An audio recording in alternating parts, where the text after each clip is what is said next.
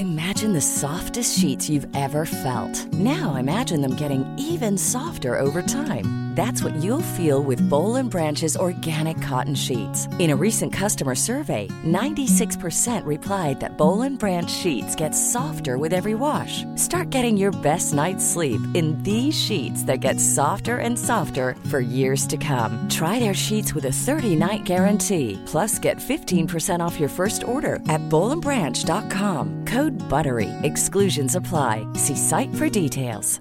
Hey, I'm Ryan Reynolds. Recently, I asked Mint Mobile's legal team if big wireless companies are allowed to raise prices due to inflation. They said yes. And then when I asked if raising prices technically violates those onerous 2-year contracts, they said, "What the f*** are you talking about, you insane Hollywood ass?" So to recap, we're cutting the price of Mint Unlimited from $30 a month to just $15 a month. Give it a try at mintmobile.com/switch. $45 up front for 3 months plus taxes and fees. Promo rate for new customers for limited time. Unlimited more than 40 gigabytes per month. Slows full terms at mintmobile.com. What connects a bonefish, a coral necklace, the touch of a king, and a season ticket to Vauxhall Pleasure Gardens? And we've heard of workhouses, of course, but what proportion of children survived working in them? It's Friday, April the 12th, 2013. I'm N. Quentin Woolf, and this is Londonist Out Loud. London, Michaelmas Town lately over. London? Okay, you know where you are. A radical transformation. Very radical transformation. People are morally outraged with what's going on. I got very excited this week. Seemed reasonable, didn't it? As soon as you scratch the surface, you realise gore happened all across London. Every open square would have a gallery. Place called the Kittle Hoosey. Saw your Geordie's Grace riding on a goosey. What the hell is that? The man is tired of London. He's tired of London. So what was the first thing that caught your eye? The South has an overstuffed walrus. It's very important history. A handwritten letter from Charles Dickens. There's a piece of information we're missing here somewhere. You snake through the city, immersing yourself in the sights, sounds, and for the Jewish community who came over in their tens of thousands from Russia, from Poland. We are doing a modern take on Morris dancing. When did he think the second coming was going to happen? Yes, Boris. He wants to put an airport. The tone with which Boris has announced that is fatigue. Yes, the city is always changing. People frequently say to me, won't it be wonderful when it's finished? And I say, no, it'll be dreadful. It'll mean it's dead. Inform and entertain. That's what it's about. London is a modern Babylon. That's very true. Can we have some of the detail here? Hello, I'm here at the Foundling Museum, not a million miles away from Russell Square, and I've just come in past the statue of Thomas Coram, looking relaxed, as usual. We're down here in the basement of the building to look at an exhibition. It's called Fate, Hope and Charity, and here with me to discuss it Jeanette Bright, who's an independent researcher, one of the two, I think, who've helped to put this exhibition together, and the curator of the exhibition, Stephanie Chapman. The attentive listener will recognise Stephanie Chapman, who has appeared in a previous incarnation in another museum. I'll give you a little while to work out if you can figure out which museum that was. Hello, you both. How are you? I'm very well, thank you. Very well. Good. Well, look, let's deal with the title first of all. Obviously, not Faith, Hope and Charity, but Fate, Hope and Charity. What's the name of the exhibition all about? Well, it took us quite a long time to come up with a name, as it often happens with exhibition titles. The fate aspect of the title is supposed to relate to the mother's circumstances. These are the mothers that left the tokens. It was their fate to have to abandon their child because for whatever reason they couldn't look after them. The hope is the hope that they would come back to claim the child, and that's the reason that they left the tokens, which form the focus of this exhibition, and we'll talk a bit more about that, I'm sure, later. And then the charity is the institution itself, the Foundling Hospital, which looked after the children. We should say just in a word or two what the Foundling Museum does. Of course, regular listeners will have visited with us on previous occasions. What is the Foundling Museum? Jeanette? Well, it's really a museum that tells a story that started, the Foundling Hospital started in the 18th century as a charity to take in children that Thomas Coram felt were being abandoned. He literally found them lying in the streets, and he felt something needed to be done. So the museum was really set up only in 2004 to tell the story of the history of the times. It also talks about Hogarth, who was a big supporter and a governor, and George Handel, who also was a big supporter of the hospital, and he later became a governor. And there's a room at the top that tells you about George Handel and his connection with the Messiah that he gave to the museum. It's kind of a super group of philanthropists, really. Yes. I still can't quite believe that the museum's only been around for, less than 10 years. I mean, the collection it actually was London's first ever public art exhibition. So, in a way, London's public have been visiting the Foundling Museum since the middle of the 18th century. The Foundling Hospital, I should say, since the middle of the 18th century. But as a museum, it was only set up nearly 10 years ago in order to provide a better visitor experience. So, OK, let's get into the exhibition then. My understanding is that the tokens that you were referring to were a way of sort of reconnecting, potentially, hopefully, maybe, with abandoned children or kind of deposited children. Within that framework, if I've got it about right, there are many awful stories and I'm hoping some positive ones as well, otherwise I'm going to leave here feeling completely depressed. What's been the process? How have you gone about researching for this exhibition, Jeanette? Well, I came really out of my own interest, so I came really just to look at the tokens, just to see what they were. I'm actually an embroiderer and came to look at them from a purely aesthetic point of view, and I started literally coming to the museum, visiting the museum, seeing what was here, and then going to the archives. And in the archives there's 200 books which are all the admission records for all the children. And when I first arrived there, I literally ordered up some books, opened them up, and there were these items that had been left 250 years ago, and from that moment on I was completely hooked.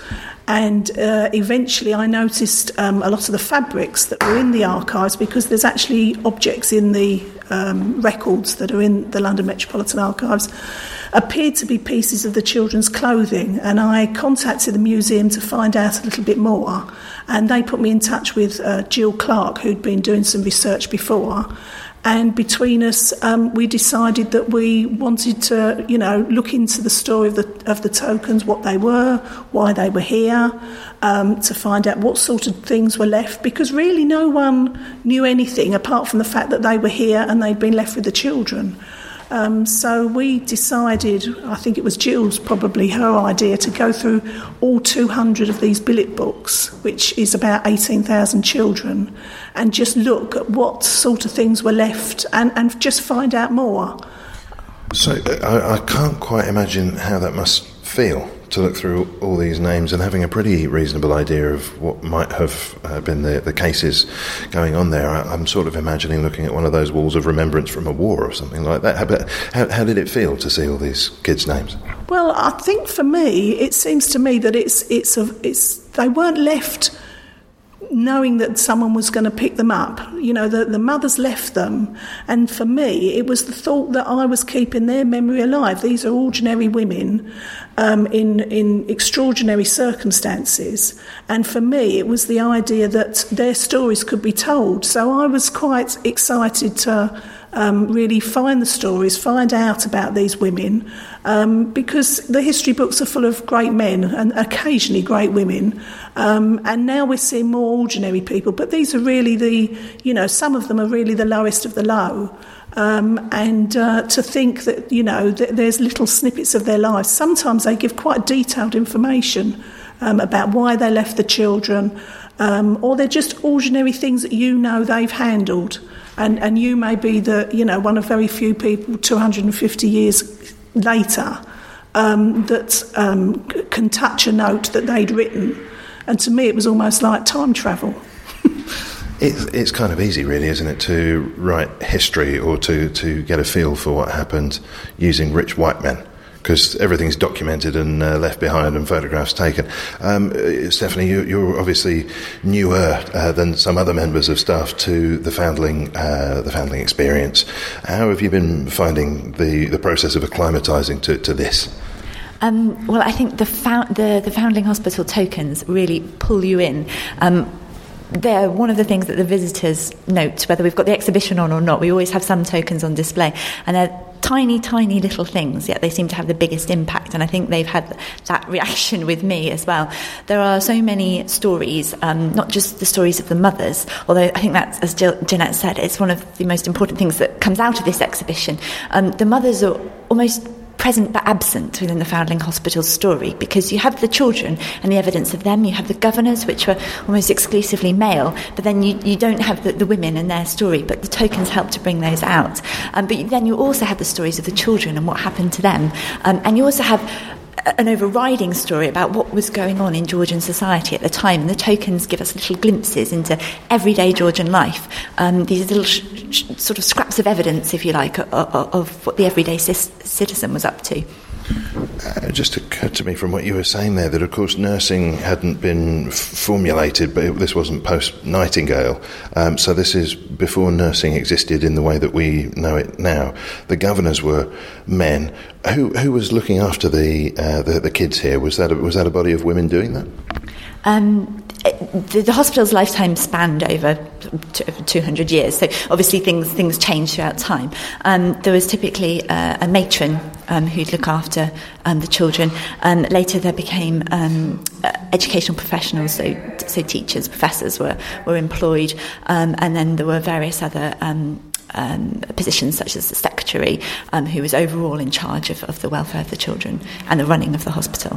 When I think of Nightingale, I always think of her as telling everyone to pull their socks up and pull it together a little bit more.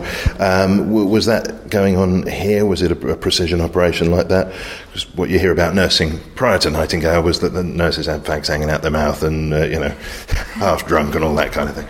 Well, I think the first thing to say is that when the children were admitted to the hospital, the first thing that happened to them was they were sent out to nurse. So those nurses were not based at the hospital, and they nursed them in their homes. And you had governors or other respectable citizens who would be overseers of the nurses in their area, in their geographical area. When they came back to the hospital, then life was far more institutionalised.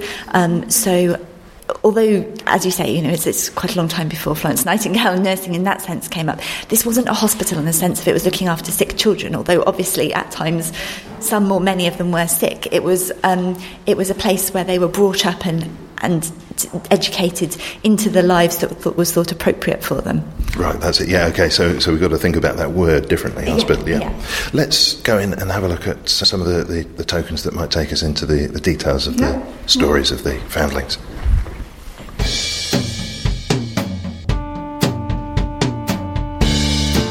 Londonist Out Loud is available free as a stream at londonist.com or a weekly download via iTunes. Hit us up on Facebook at Londonist Out Loud, tweet at Londonist Sound, and check out images of our guests via the Londonist Out Loud stream on Instagram. This is really the introduction, and it tells you a little bit about the system. Every child that came in was given a number, as well as nearly always they were given a new name. And part of the reason was to cut the link between the children and the mother, because they had to give them up, and the mother really gave up her responsibility for the children. But it was also thought it would give them a new start in life. The number they actually had written in the records, but they also had it written on a tag that was put around their neck, so it was quite securely put on the children. And for every child, you can see there's a book here with pages, and for every page that's the admission record of a child. Originally these were folded up. They were filled out and then folded up, and the actual token was put inside.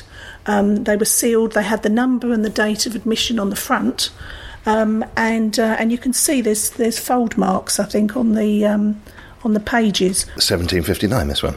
Yes, well, they started in 1741, and really the token system lasted till about 1800. We've got a few that go into the early 1800s, but the majority of children came in between 1756 and 1760, because at that time they had this open door policy. the government had given the hospital some money, and they had to take in any child under a certain age. So it might have been 2 months at the beginning. Eventually it went up to about a year. That was when the vast majority of the children came in. Between 1741, when they opened, and 1756, there was under 5,000 admissions. The 4 years we had this open reception, there was about 15,000.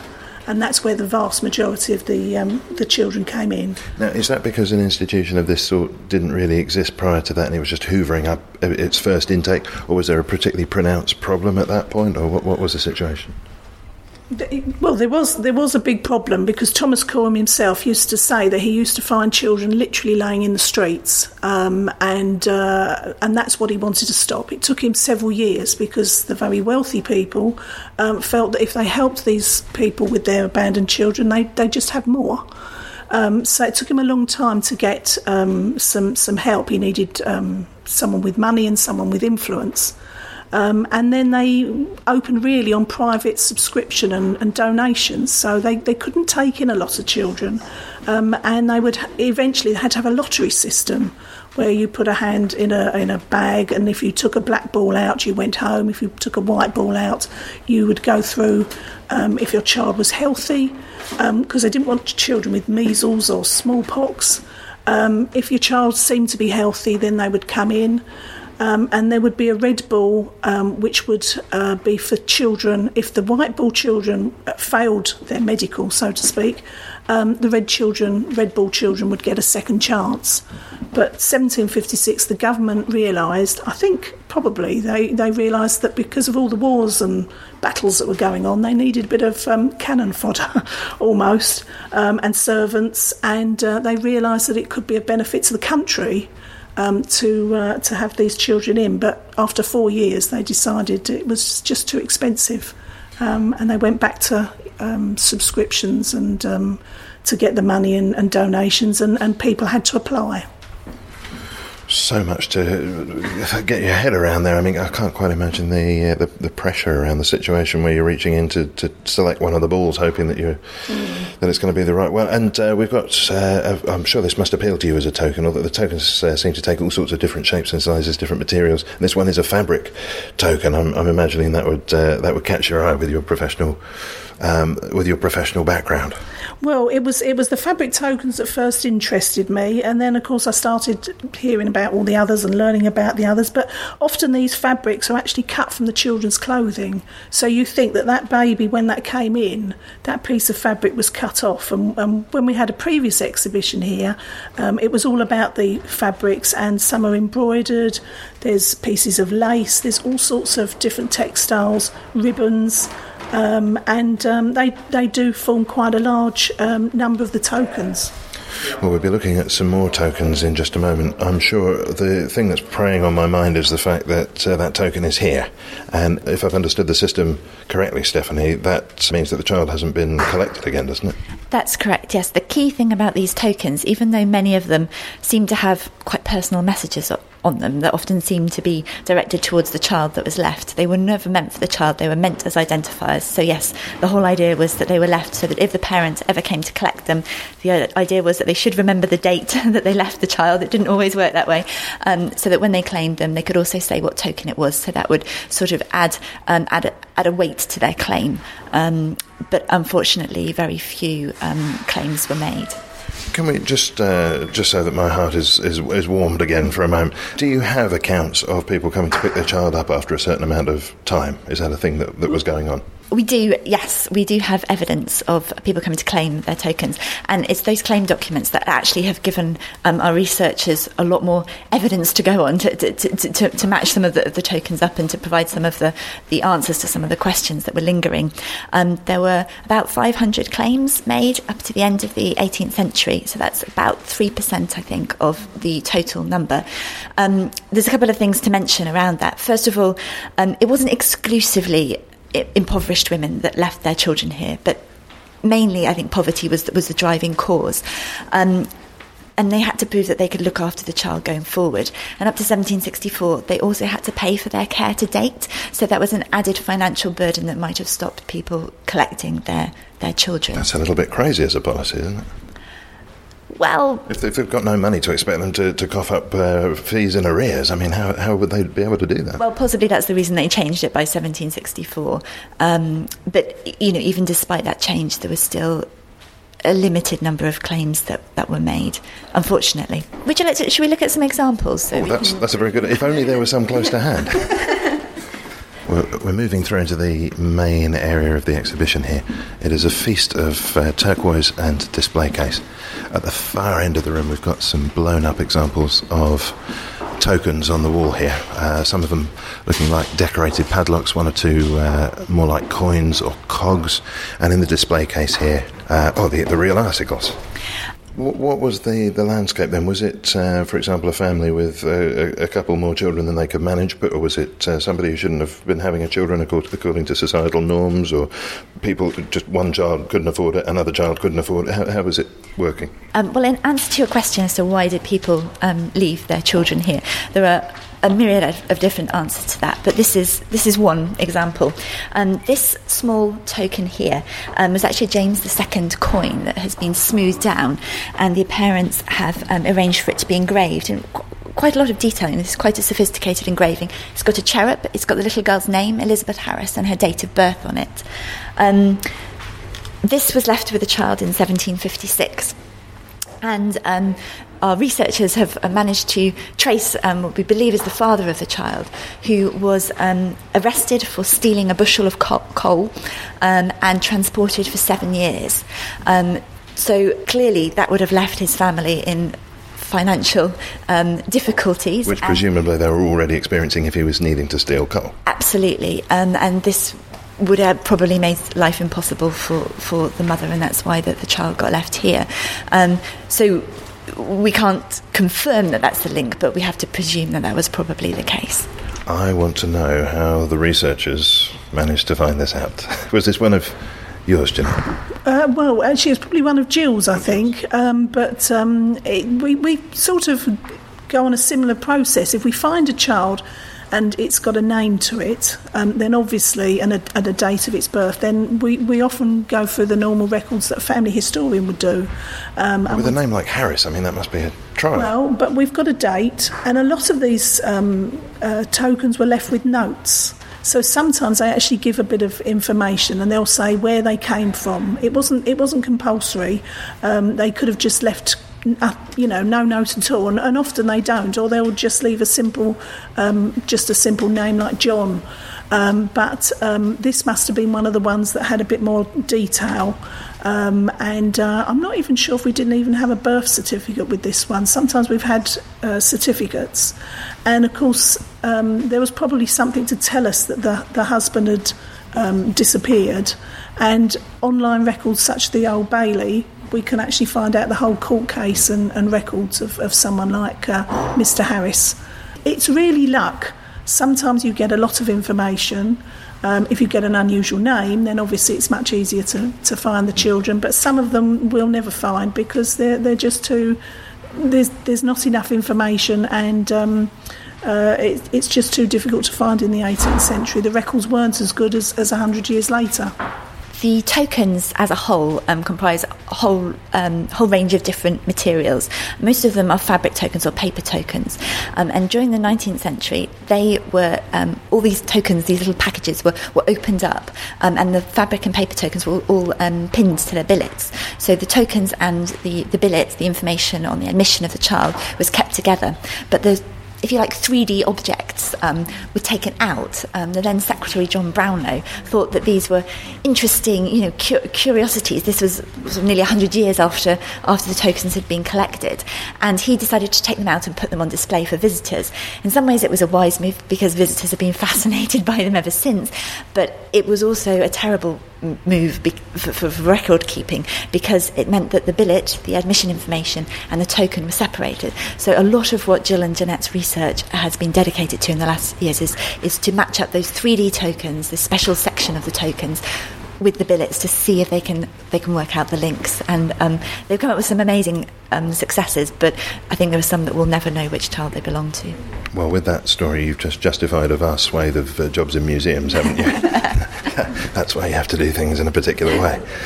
I was curious, if you've identified, well, let's take a guess and imagine that he gets shipped off to Australia, this fella, and you think you've worked out who she is, and you think you might be able to work. I mean, how far do you go with it? Are you sort of following it through to the present day and saying, hey, we've got something here that might be of interest to you? Do you go that far? Is there a temptation to? Well, we've some children, once we've got the child's record, once we've got their number, then we can look at what happened to the child from the time they were admitted. So we can look to see if they survived, because a lot of the children did die in infancy. So some of the children, where there isn't an outcome at the end of our note, it usually means that they died as an infant, and that was just common in the 18th century. But if they survive, occasionally we have actually found stories that link them to the present day, but it's very unusual because, again, if it's a name like Harris as a surname, it's very difficult to join them up with someone of the modern day. But we have had a couple of successes.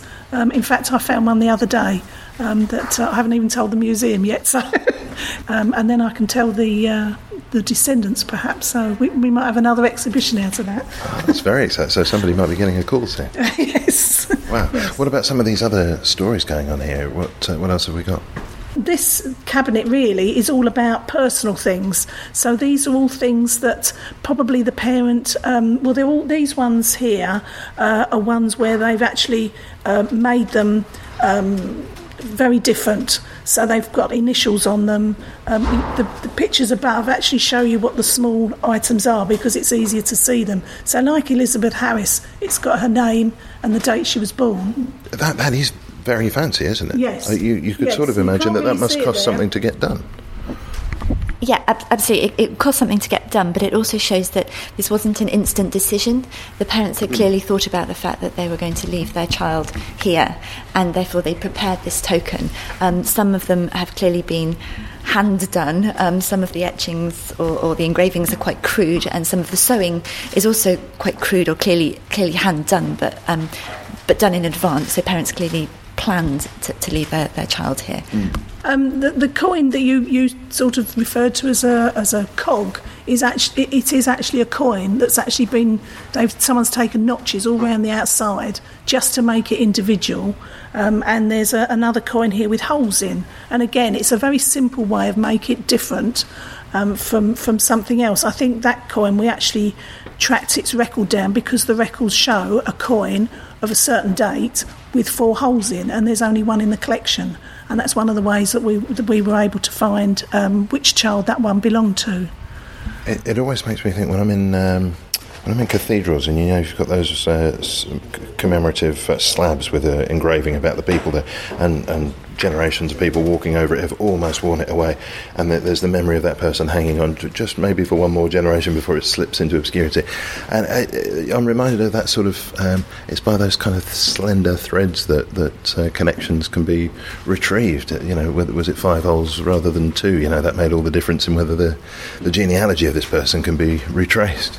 Yes, and some of the other objects in the next cabinet we think are things that probably people had about their person. So there's a thimble, there's a spyglass, and there's a token for the King's Experimental Philosophy lecture was like a ticket to go to. Erasmus King was like a scientist, what you'd call a scientist today, and he would have these sorts of spectaculars on. Presumably the mother, or it could have been the father, would have gone to one of his lectures, but we do know that Erasmus King did lectures for women, and he used to advertise them in his wife's lace shop in London, and he would have these sort of theatrical performances. It's a reminder of the times we were in, but the mother may have had that token in her pocket before she even knew she was going to give the child away. So you sort of have that connection with something that she did, and then she felt that was important enough to hand over and individual enough. I think something that the tokens give us is this, as I said before, this insight into everyday Georgian life. So an example of going to Erasmus King's lecture is one of those things. This is what a citizen of London might have done in the 18th century. And some of the other tokens in this case also sort of amplify that idea. So we've got here a season pass to Vauxhall Gardens, and we had a recent exhibition all about Vauxhall Gardens. It was one of the greatest public entertainments of the time. It was a very good exhibition. Yeah. Well, thank you very much. It was the gardens were incredibly popular, but to get this season pass, they did a different design every year. That would have cost a lot of money, and it's got the owner's name engraved on the back. So this didn't necessarily belong to him. It's one of my sort of constant queries about these objects is, that might have belonged to the chap whose name is engraved on the back, but after the year had finished, it wasn't worth anything as a season pass. So did he pass it on to somebody? Did he pass it on to a servant? Or we can't be absolutely sure that pass was owned by the person. And with some of the coins that we have, for example, they are from a whole variety of different reigns in England. Some of them, hundreds of years old. And were they passed down through generations? It's interesting to think of the life of this object before it came to the Foundling Hospital. What about there's a fish here at the end? What's this all about? We did have up on our Facebook in the early weeks of the exhibition a query saying, what is this? So people could guess what it is. It's made of bone, and it's actually a gambling token. Card playing was incredibly popular through all different levels of Georgian society, and gambling obviously often went alongside that. So this was a simple gambling token and would have easily fit in your pocket, and it's the only one in the collection, so it's a nice thing to leave as an identifier with the child. I wonder whether that played any part in the child being unaffordable at the time or something like that, maybe. Possibly. Let's look further afield. Londonist Out Loud is sponsored by Audible. To claim your free audiobook from a range of 60,000 titles, try the Audible service on a 30-day free trial. Audiobooks can be saved as MP3s and played on your compatible phone, tablet or desktop, or burned to CD, and they're yours to keep. For your free audiobook, go to www.audible.co.uk/Londonist and click through. Here on the wall we've two pictures. This is rather a peculiar way of displaying a picture, though. There's a big turquoise square in the middle of each picture. One seems to be framing one of three cherubic children who are standing in a pasture or a meadow, and the other one, well, this looks more like some regal situation going on here, and there's a turquoise square around His Majesty. Is that I'm going to say James II. How close? Charles II. Lots of wig going on. What's happening?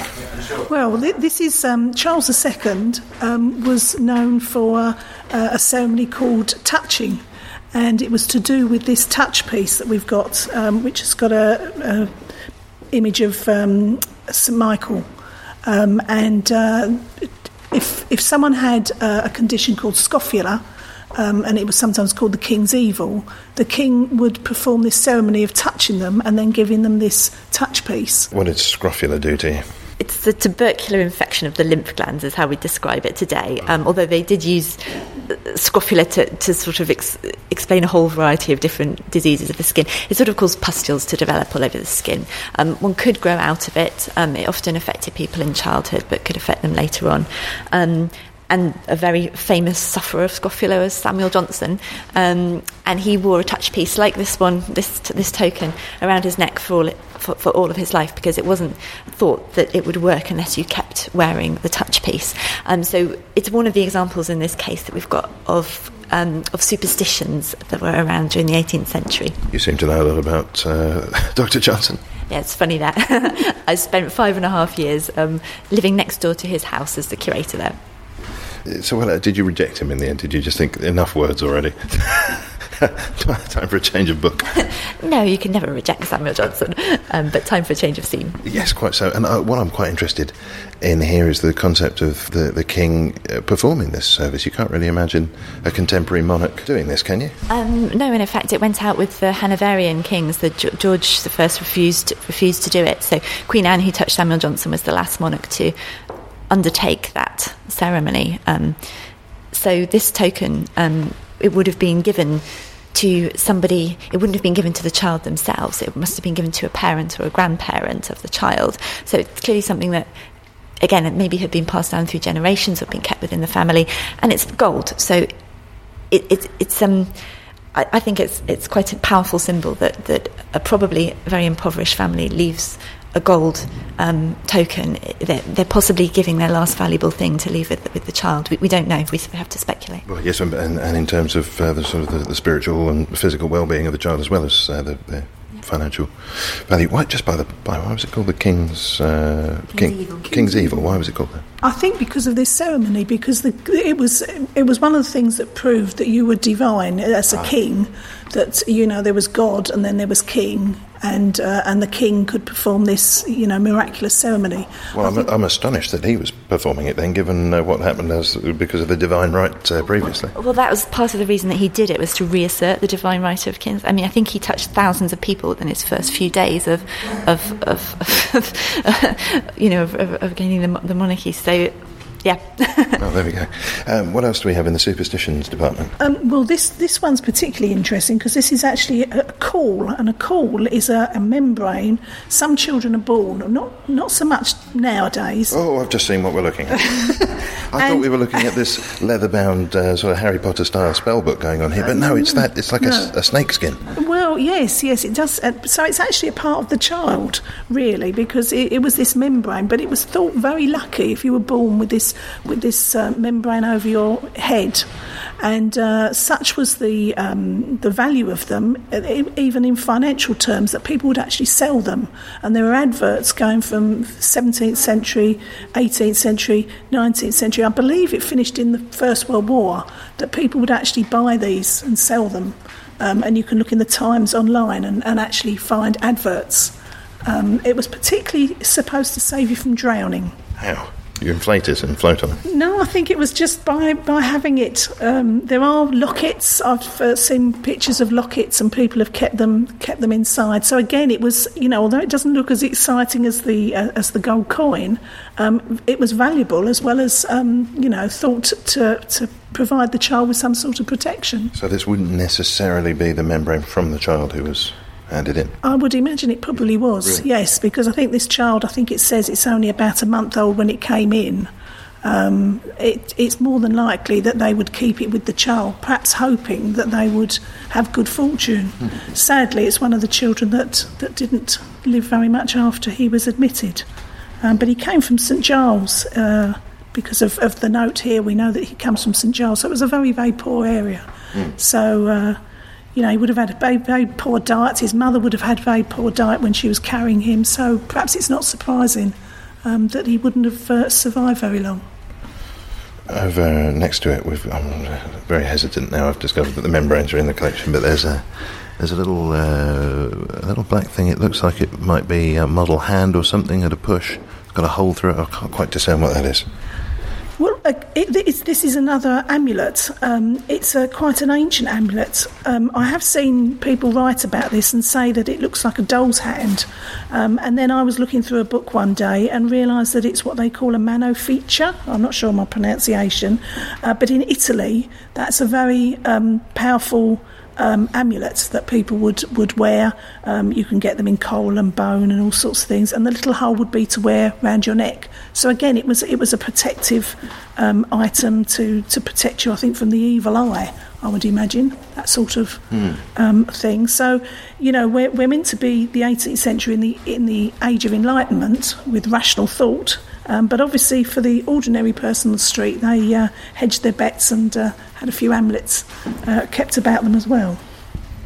Yeah, it's very interesting. You get a sort of a sense of, I don't know, for me there's a sort of a desperation going on there. What would you bequeath if you could only do it by something the size of a Ludo piece? We've got one final item here, a coral necklace. Yeah, coral was fashionable in jewellery, and that's why we've got the image above it showing a young girl wearing a coral necklace. Ah, right. And we've got several different items of coral jewellery within the tokens collection, this being one of them. But it was also thought to be lucky again. In particular, coral was supposed to help ward off a whole variety of different diseases that ranged from stomachache all the way through to smallpox. So it's possible that the parent wanted them not only to have a popular, fashionable piece of jewellery, but also to have this protection against these diseases as well as they went forward into their life at the hospital. Now, it occurs to me that I've been looking at this all the wrong way. As I've sort of processed the exhibits here, I started out thinking that we're really focusing on the moment of drama and separation and that. But really, the people who ended up here, they were the lucky ones, weren't they? Really, because they've successfully passed through whatever ballot or whatever system got them into the place at the time. And clearly, anybody who tried to get in the child here did so for a reason. So the children who had the good fortune to end up here and be looked after properly, they were the lucky ones amongst the children of their generation. Yes, they were. And the alternative for some of the children that didn't get in was the workhouse. And the workhouse, I think 99.9% of the children there died. I think a lot of the mothers... Literally as high a proportion as that? Yeah. And I think a lot of the tokens that we've seen, the very valuable things, or reasonably valuable things, is because the mothers, as we know, they thought about it, and they were perhaps giving them up, not because they were abandoning them, but because they knew they would have, the children would be clothed, they would be educated, they had a better chance in life. So they weren't really... I feel abandonment is perhaps the wrong term, that they were actually, giving them a better life. And I think that's what some of these objects, that's why they can afford to give us something precious, because they want to really show that the children are precious. Maybe we could say something about those who came through this system, because of course not all of the children perished as our friend here with the membrane did so very, very young, and many of them grew up and lived, particularly in the case of John Brownlow, very important lives, very relevant lives to the hospital. But what do we know of other children who grew up?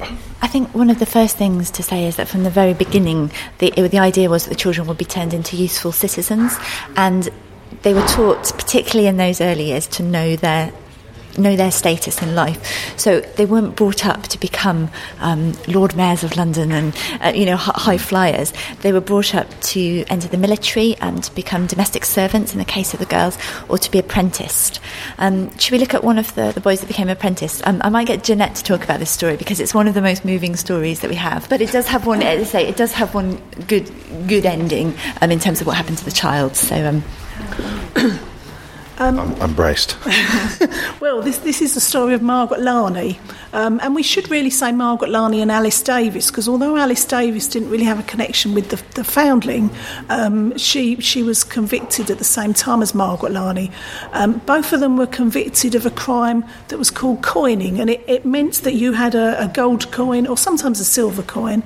You would perhaps either forge it or take a little bit off the edge, and then when you had enough of the filings, you would then melt them down and sell the gold. And this is what Margaret and Alice were both convicted of. When Margaret Larney came to the hospital and was convicted, she put her youngest son at the time into the hospital, and he was John Larney.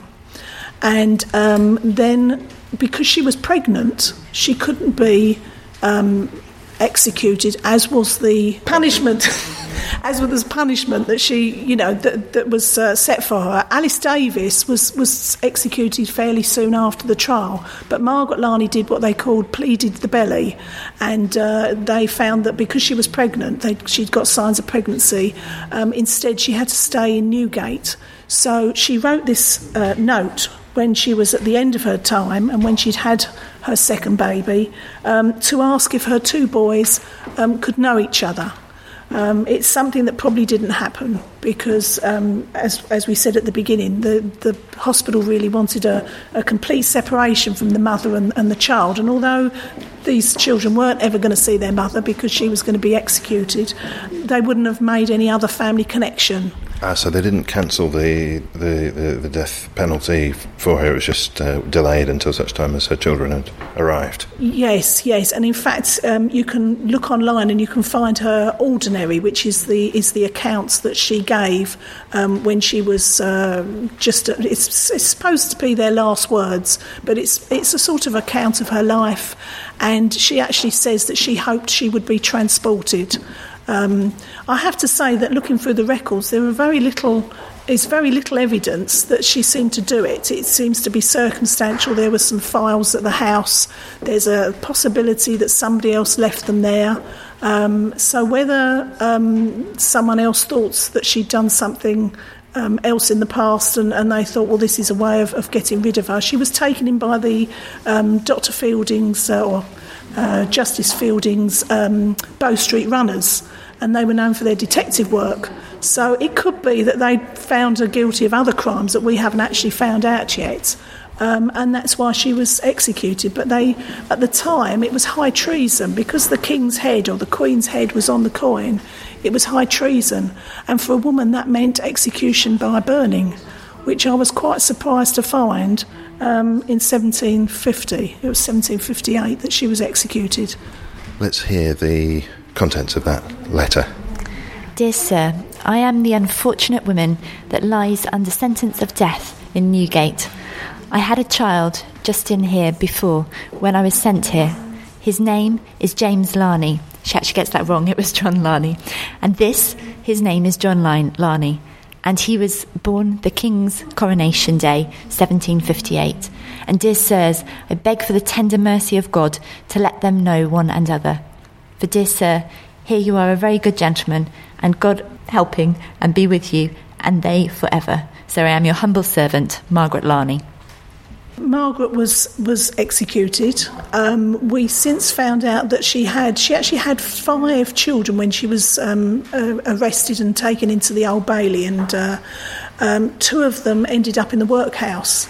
There was a little boy who was also called James. We've a feeling that she got a bit confused with the names. There's a possibility she's written George on there and then it's been crossed out. So we think obviously she was a woman under stress.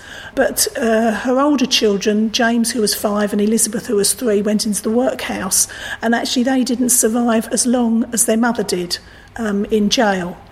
The little boy that was born in Newgate, and she actually talks about the horror of having the baby in Newgate. He didn't survive very long. He was about a month or 2. He was about 3 months when he came in, so she must have nursed him for 3 months in Newgate.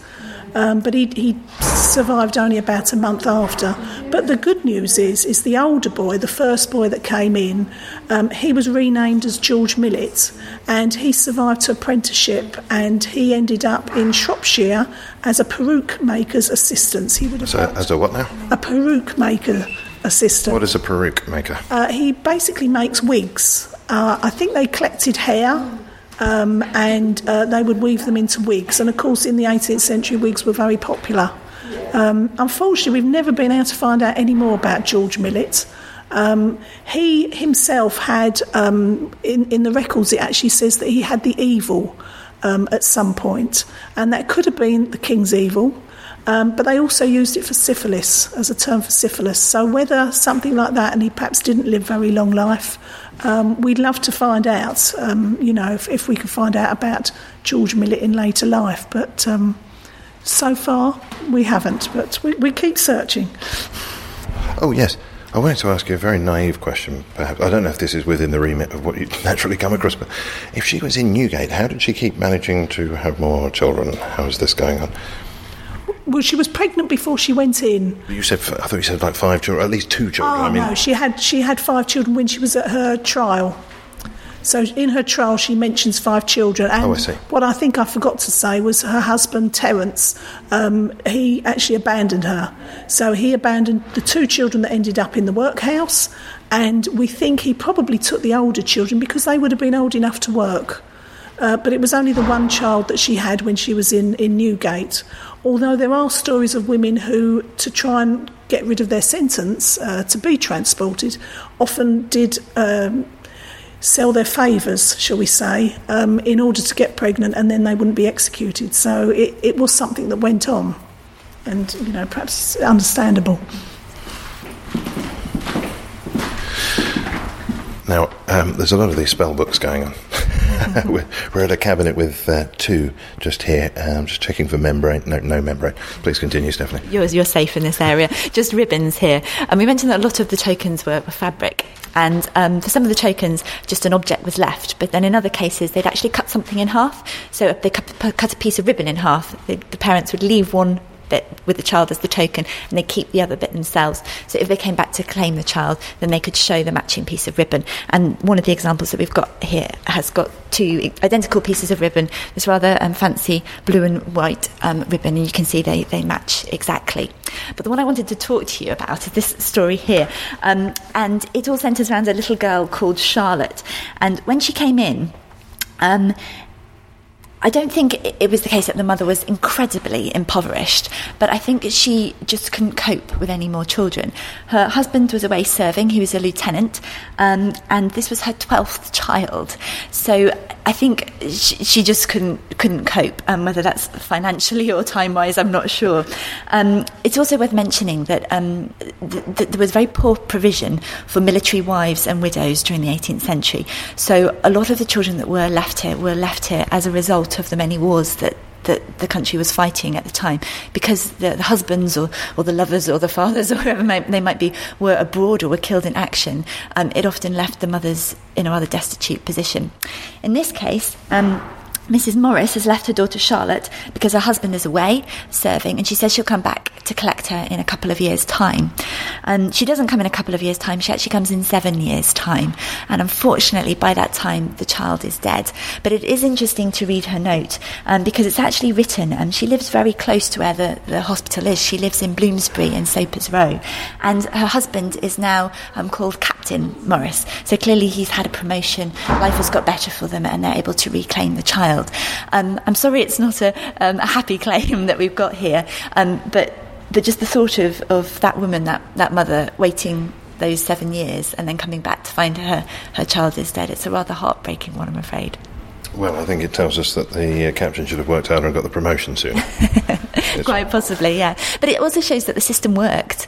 If the parents came back with the right information, the date of the child, and they came back with their token, there's a matching yellow ribbon, then they could successfully get their child. And it stopped, the token system stopped people coming who might have had slightly suspicious motives for claiming a child, some sort of guardian, in inverted commas, or somebody who might not collected have been children. Absolutely, might not have been the true parent. They started introducing receipts in the sort of the third half of the 18th century, and gradually these became a necessary part of the process. So every parent who left a child here was given a receipt. So that's the reason that the tokens eventually disappeared as a system, because the receipt system changed them. So the parent could keep the receipt, so as long as they produced that receipt, which was signed by the secretary, then they could prove that they were the owner of the child. It would have the date that the child was admitted and their sex, etc. on there as well. I'm very, very grateful for the standard of health provision that we have in this part of the world at this time. I mean, all this discussion of the proportion of children passing away very early just blows your mind, doesn't it? And we've got one final item to have a look at here. This one's interesting because it shows the other complete end of the spectrum, because we didn't mention there was another way you could get your child in, and that was if you admitted your child with a donation of £100. Now, £100 was probably the equivalent of something like £7,000 now. And we have a story which was an anecdote by William Hunter, who was a renowned surgeon. He was an obstetrician, he was an anatomist, and he used to tell the story that a famous peer's daughter came to him one day to say that she'd fallen pregnant out of wedlock and asked if he could help her. And he said that yes, he could get the child into the Foundling Hospital, but what he wanted to do was, when she was about to give birth, he asked if she could go to a friend's house to actually have the baby, and she said no, her father wouldn't let her out of his sight. So he said, well, if you can promise to have the baby in complete silence, I can get the baby admitted to the Foundling Hospital secretly. And the girl said yes. Now, we don't know, this is one of the girls that we just don't know any details because it was completely anonymous. The story is that she gave birth not to one but two boys. She had twins. Silently. She had 2 boys, yes, silently. Well, I don't know if she had it silently or he had a very big house and he just couldn't hear her. I really don't know, because she had to donate £100 with each of them. And when I heard this story, I really wanted to find out if it was true. So I went through the records, and there are very few £100 children, as you can imagine. But there's only one set of twins, and this one has got a playing card. The second twin has also got a more or less identical playing card, and you'll actually see, this is the back of the playing card, because they were plain. There are quite a few playing cards because you could write on them, but you'll see Hunter's signature is on there as well. So we knew that this was the right one. The 2 boys, she named one George and she named one Joseph. And unusually, the hospital kept those names. They kept George and Joseph. They gave them a surname of Prelo, which is rather an unusual name. It seems to come from the Channel Islands. So whether that was something connected to her, I really don't know. But both boys survived into childhood. Sadly, Joseph died of a fever when he was a teenager. And again, it's not uncommon. But George lived to be apprenticed to a coffee man. I'm not quite sure if he served coffee. He sold coffee, but he was a coffee man in London. So hopefully he went on to have a happy life. Well, that's a lovely note to end on. And am I right in thinking that this is Hunter as in the Hunterian Museum? Is it the same guy? It's his brother. There's a Hunterian or a Hunter Museum in Scotland. John Hunter was his younger brother, but it's the same family. William Hunter's collection forms the basis of the Hunterian Museum in Glasgow. There's also the Hunterian Museum, which forms part of the Royal College of Surgeons, and that collection is based on the collection of his brother, John Hunter. So there's 2 Hunterian museums to visit. Fantastic. Wow. When can people go? So there's much more that we haven't spoken about. There's a thing over there looking like a miniature trebuchet, which we're not going to talk about it because I want people to come and have a look and find out what that is. But how long have they got to do that? When does the exhibition run until? The exhibition carries on until the 19th of May, so you've still got about another month and a half, nearly 2 months to go. And which days of the week are you open here? We're open from Tuesday to Sunday, so come along and visit. Yes, if you haven't been here, I mean, as I say, this is just one exhibition in the basement. There's so much more going on upstairs, including, I think I'm right in saying, the original manuscript of the Messiah by Handel that you can, if you're very good, you might be allowed to have a look at. Yeah, absolutely, we've got a wonderful Handel collection in the Gerald Cook Handel collection upstairs on the 2nd floor, so well worth a visit. Yes, and if you're a fan of Hogarth or anything like that, come along. Final job in the list is, what's the website? The website address is www.foundlingmuseum.org.uk. Okay, well, Jeanette Bright and Stephanie Chapman, thank you so much. Thank you very much.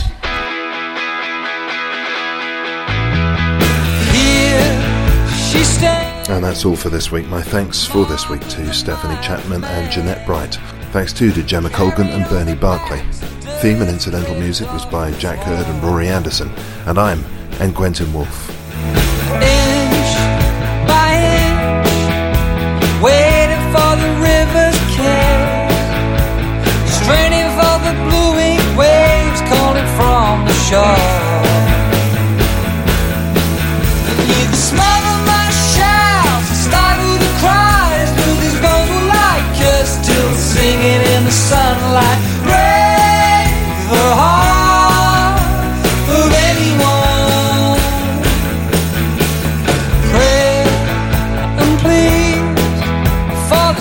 Of the open sea, faith turned sour, bitter with the rolling years. And you can smother my shouts, stifle the cries, but these bones will like us till singing in the sunlight.